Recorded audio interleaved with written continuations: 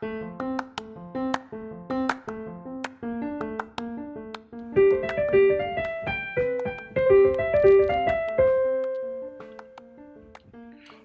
to the new Chemist. We're glad you're listening.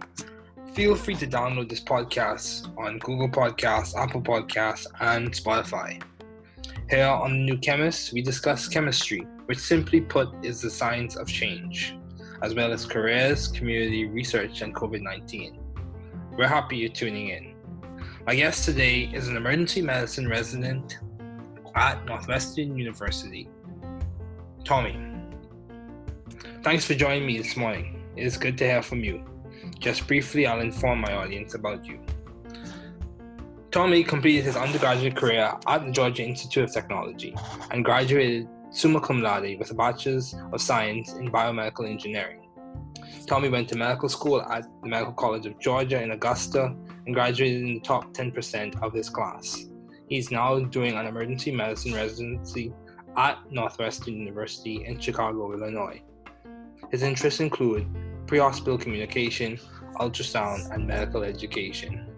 Please welcome Tommy.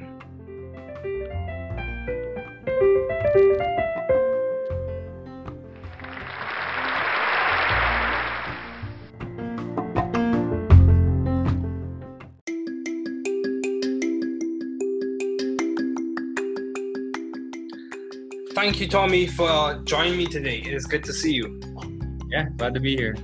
Yeah, so, what has been some of the most beneficial advice you have received?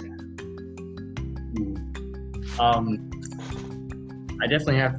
I think the best advice was given to me by. I can't remember. Were you with Andrew Warren? Was that year when we? Andrew Warren was the other PL with. Who was the other PL? Was it Rushi? Yeah, it was Rushi. Okay, so the year before, I had working with another. He was a senior at that time. His name's Andrew Warren. He's he's also an emergency medicine resident now over in Florida. Okay. I think his biggest advice that always stuck to me was just like, don't be a douche. You know. Okay. Like, yeah. So I don't know. I think I took it to heart because there's a lot of. I feel like in the medical field, there's a lot of personalities. Surgeons have big egos. A lot of people, think they're the best, and probably are. But just take everything with a grain of salt, and if they say something to you, don't react to it. Just kind of take it as it is. Just, that's just who they are. Just play it off. I think that kind of goes a long way because I've seen a lot of my peers when like someone says something to them and they react negatively. Okay. Then that goes, that can go really, really bad. And it's not, it's not their fault because that's normal a reaction to most of the situations that they were put in. But it's just kind of how life is. Kind of just have to suck it up sometimes and deal with it. But life goes on and it gets better. Yeah, it gets better. Yeah, I agree. Yeah, you can't take everything like personally. Yeah. Mm-hmm. Yeah, even though sometimes you feel that too, but you can't. Mm-hmm. Yeah. So, do you have any advice to those wanting to pursue the field you're currently studying in as an emergency medicine resident at Northwestern? Yeah, I'd say just keep an open mind.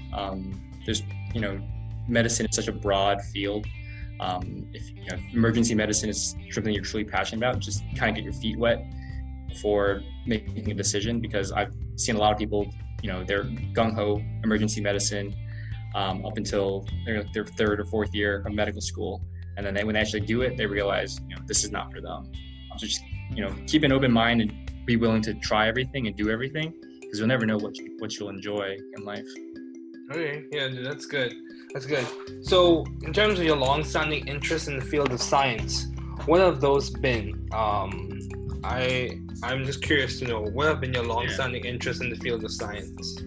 So, I guess not so much as science, but I feel like education has always been something that I've been passionate about, and just pursuing like education. So, when I was an undergraduate, I worked as a TA in medical school. I worked as an anatomy TA as well. just kind of pursuing the advancement of both medical education for students and learners, and as well as patient education. I feel like there's a large component.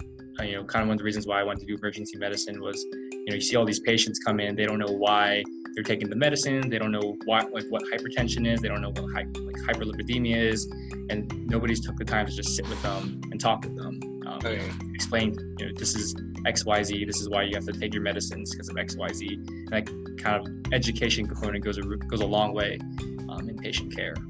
Yeah, I would say patient education is very important because, even when I volunteered at Winship Cancer Clinic, Midtown, Emory, when I was at Georgia Tech, one of the things, they had booklets and other resource materials there for patient education because it was so important for the cancer patients to know what they're going through and why they're going through it.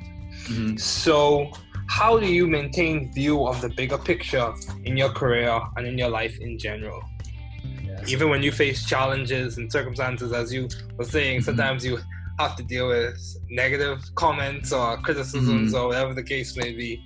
How do you maintain view of the bigger picture?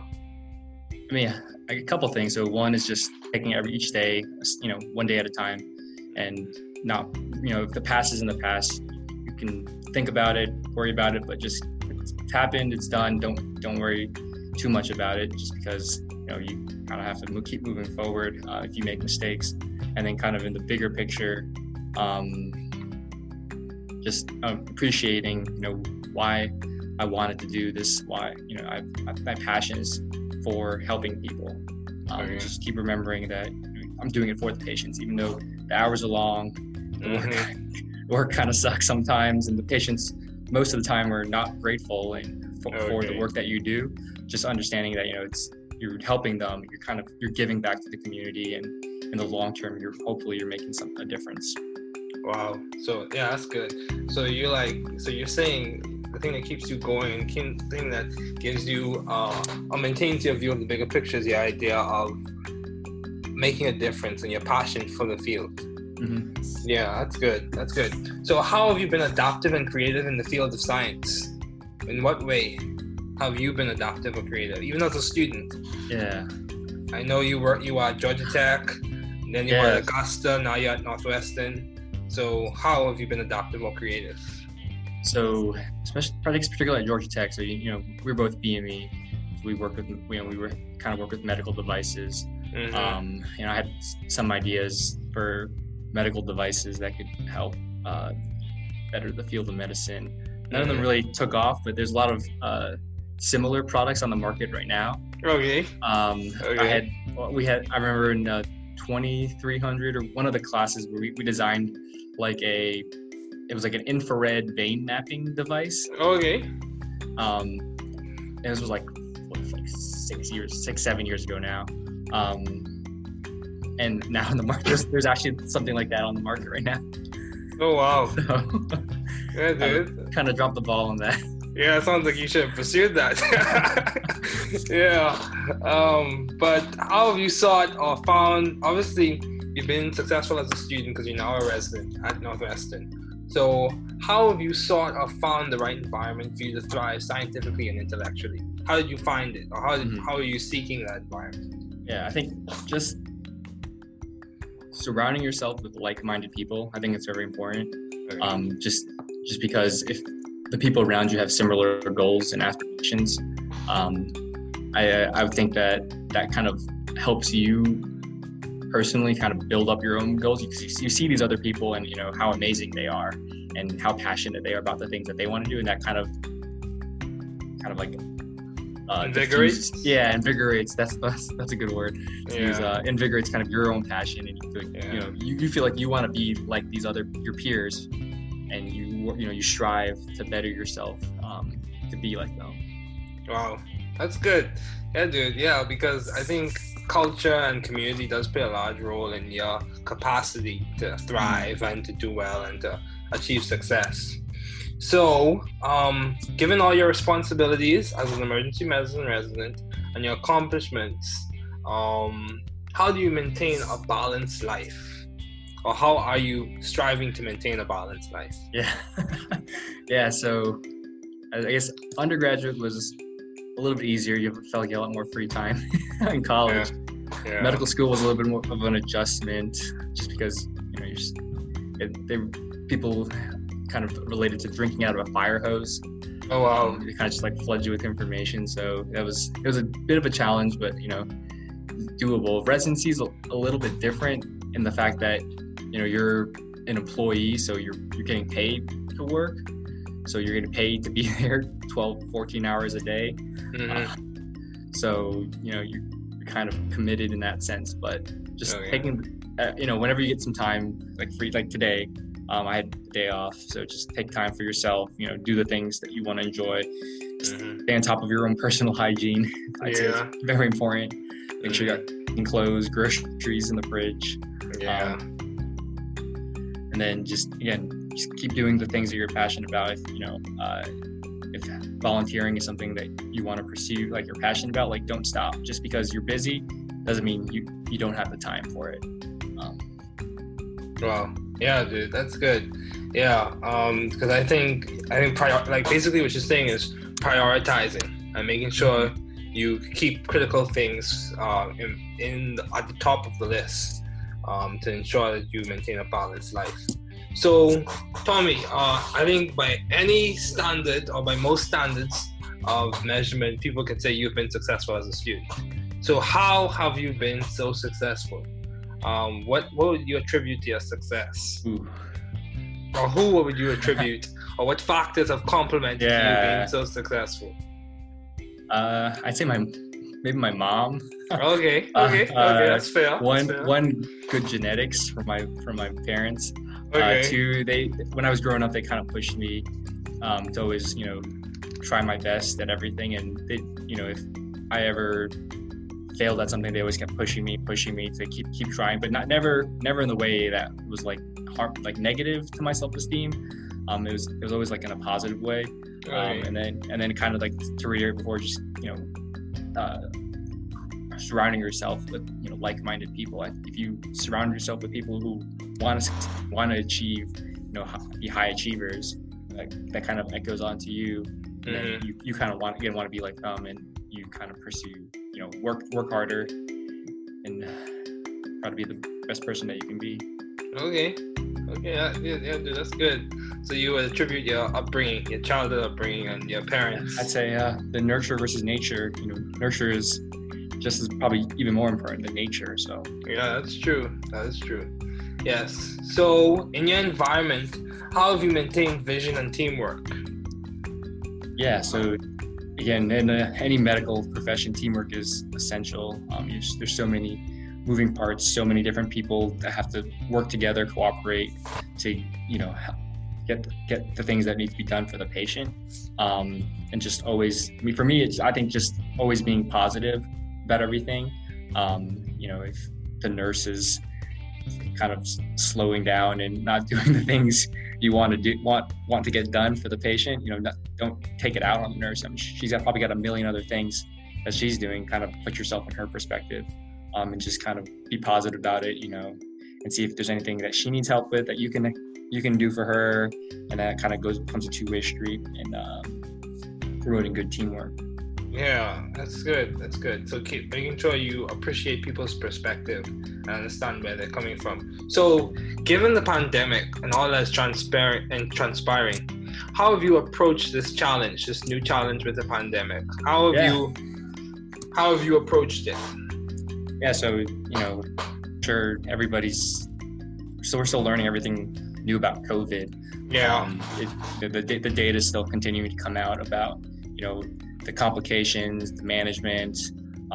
So it's a never-changing process. So we don't really know everything yet, but just keeping yourself updated, I think, is probably the best thing for anybody can do. The CDC has wonderful resources if you have any questions to look at. Just being smart. Wear your mask, social distance. Yeah. Kind of doing all the obvious things that people aren't doing, and we're seeing COVID spikes just because this has been going on so long. I think people are getting a little tired. Even I'm getting a little tired, but just doing your part and wearing your mask all the time. Yeah, that's good. So when you have challenges in your own life, how do you approach them? How do you maintain a positive outlook? How are you able to overcome those challenges, especially in the academic realm? Just that's a good question. I don't know. Just again, staying positive. They say like if you first don't succeed, try again. So I can remember in medical school, if I didn't understand a specific topic like cardiac physiology, which is still a little bit confusing to me, just finding all the different resources, trying to figure out like best way to learn the material. I would watch YouTube videos, read textbooks, listen to like weird things on the internet, these weird obscure websites with like weird mnemonics and stuff like that. Just whatever would stick to my brain. So I'd say like just find what works for you, and just like keep doing that. Don't fix what ain't broke. Yeah, that's true. So you mentioned how when you entered medical school, it almost was like you were drinking from a fire hose. Yeah. So, and I take it that's not just a medical school thing. I think that's a professional school thing as well, like graduate school as well. So how were you able to mitigate that or manage amidst that? Because you graduated from medical school, so how were you able to mitigate that? I think most institutions have a curriculum which is easy, adaptable enough for the students to kind of get in little chunk pieces. But it's more of like the synthesizing is the higher level order thinking. I'd say just the more experience you have doing the thing that you're learning about. If I have some friends who are he's getting his PhD in electrical engineering. So just the more exposure just from talking to him, the more exposure he has to his research, the more he gets involved in these things, like kind of the more he's absorbing the information, the better it's retained. And the same thing applies to like any medical profession. Seeing patients, actually doing things in the clinic, sticks better than just reading it in a textbook, because you can remember, that patient had that weird disease, and these are the things that I did for that patient. So those are the things associated with that disease. It's easier to remember than page 300 of the textbook and said X, Y, and Z. Yeah, that's true. Taking it back a bit, why did you choose BME as a field to major in? Why did you choose BME? So I was always interested in like medicine, but when I went to Georgia Tech, I was like, I love like building things and working with my hands. So engineering sounded okay too. So biomedical engineering kind of has both those words in it. That was kind of how I came to that decision. I really did enjoy the engineering aspects. The engineering classes were really helpful, kind of insightful for like other things, but just personally, I like talking to people more than sitting like at a desk all day. Yeah, I agree. I like the personal aspects of science education and science. Given that you chose BME, why did you choose medicine as a field to do your doctoral studies in, as opposed to doing a PhD in BME? That could have been my fallback. If I didn't get into medical school. But I don't know. I just, you growing up, you go over to see your doctor, and like you feel like there's this like wealth of knowledge and information, and people trust their physicians with their lives, and rightfully so. And kind of just that ability to change lives and make a difference made me want to pursue medicine more than engineering. Not to say that engineers probably do way more than I do right now, and changing lives. Like these pacemakers patients have are crazy, save millions of lives. But it's a team of engineers that designed this, and we just put them in and make sure everything looks okay. Yeah, that's good. So as we conclude, I have one more question to ask you. What have been your most effective and impactful ideas to date? If you had to think of one idea you've had or that's been given to you or you worked along with, what has been one of your most effective and impactful ideas? I feel like, I guess not necessarily an idea, but I feel like my most impactful role was being a PL. I feel like I got to change a lot of people's lives. You know, I'm doing this interview with you right now. Yeah, that's true. I've gotten some like texts and like Facebook messages from like past freshmen that I've had. Some of them are in medical school now, some of them have jobs, and just telling me like, you know, they remember me just sitting down talking to them, kind of just talking about life. And you know, I don't know, I feel like that to me, that's been the most impactful role that I've been in so far. Yeah, and I would agree with you, because I would say I benefited from being on the PL ship, or whatever you pronounce, whatever you call it, coin the term for it. Because even when I was a BME student, I was able to come back and get beneficial help or feedback, especially for 2210. I remember those days. I remember those days too. So yeah, man, it was good to have you on. Thanks for joining me today. Yeah, thanks for having me.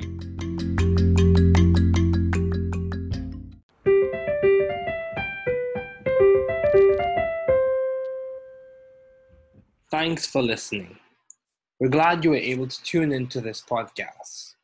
Once again, this is The New Chemist, where we discuss chemistry, which simply put is the science of change, as well as the other sciences, careers, community, research, and COVID-19. Thanks again for listening. Note, the views on this podcast represent those of my guests and I.